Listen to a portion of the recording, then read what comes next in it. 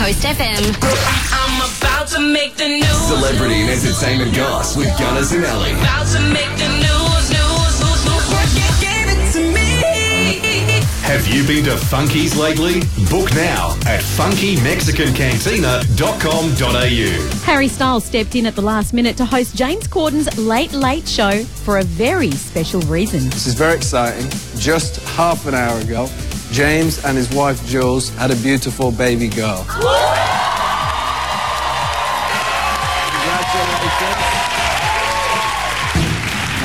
In fact, I was just at the hospital before I came to fill in, and she looks a lot like James.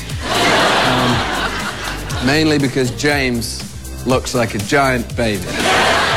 The Rock and Roll Hall of Fame have announced the 2018 class of inductees. Bon Jovi, The Cars, Dire Straits,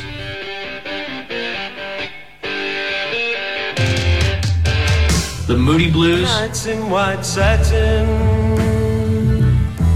Nina Simone, and early influence Sister Rosetta Tharpe. Congratulations to our newest inductees and welcome to the Hall of Fame. I can't believe some of those artists weren't already inducted. Fuller House star John Stamos is expecting his first child with fiancée Caitlin McHugh. One of the other great things about the two of us is that we have sort of the same morals and the same, family values. That all clicked nicely. So I said, well, maybe we should have a family. And then it was something like, she said, well, maybe we should have a kid first. And I said, why? And she said, because you're old.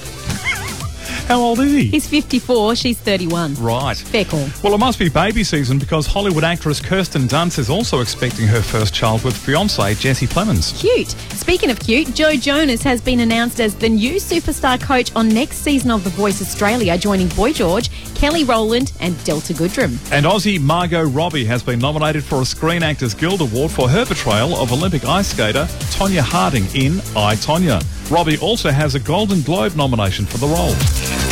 The freshest Mexican food, now serving at Funky Mexican Cantina, Mandurah and Secret Harbour. Want to hear the celeb and entertainment goss? Coastlive.com.au. Coastlive.com.au.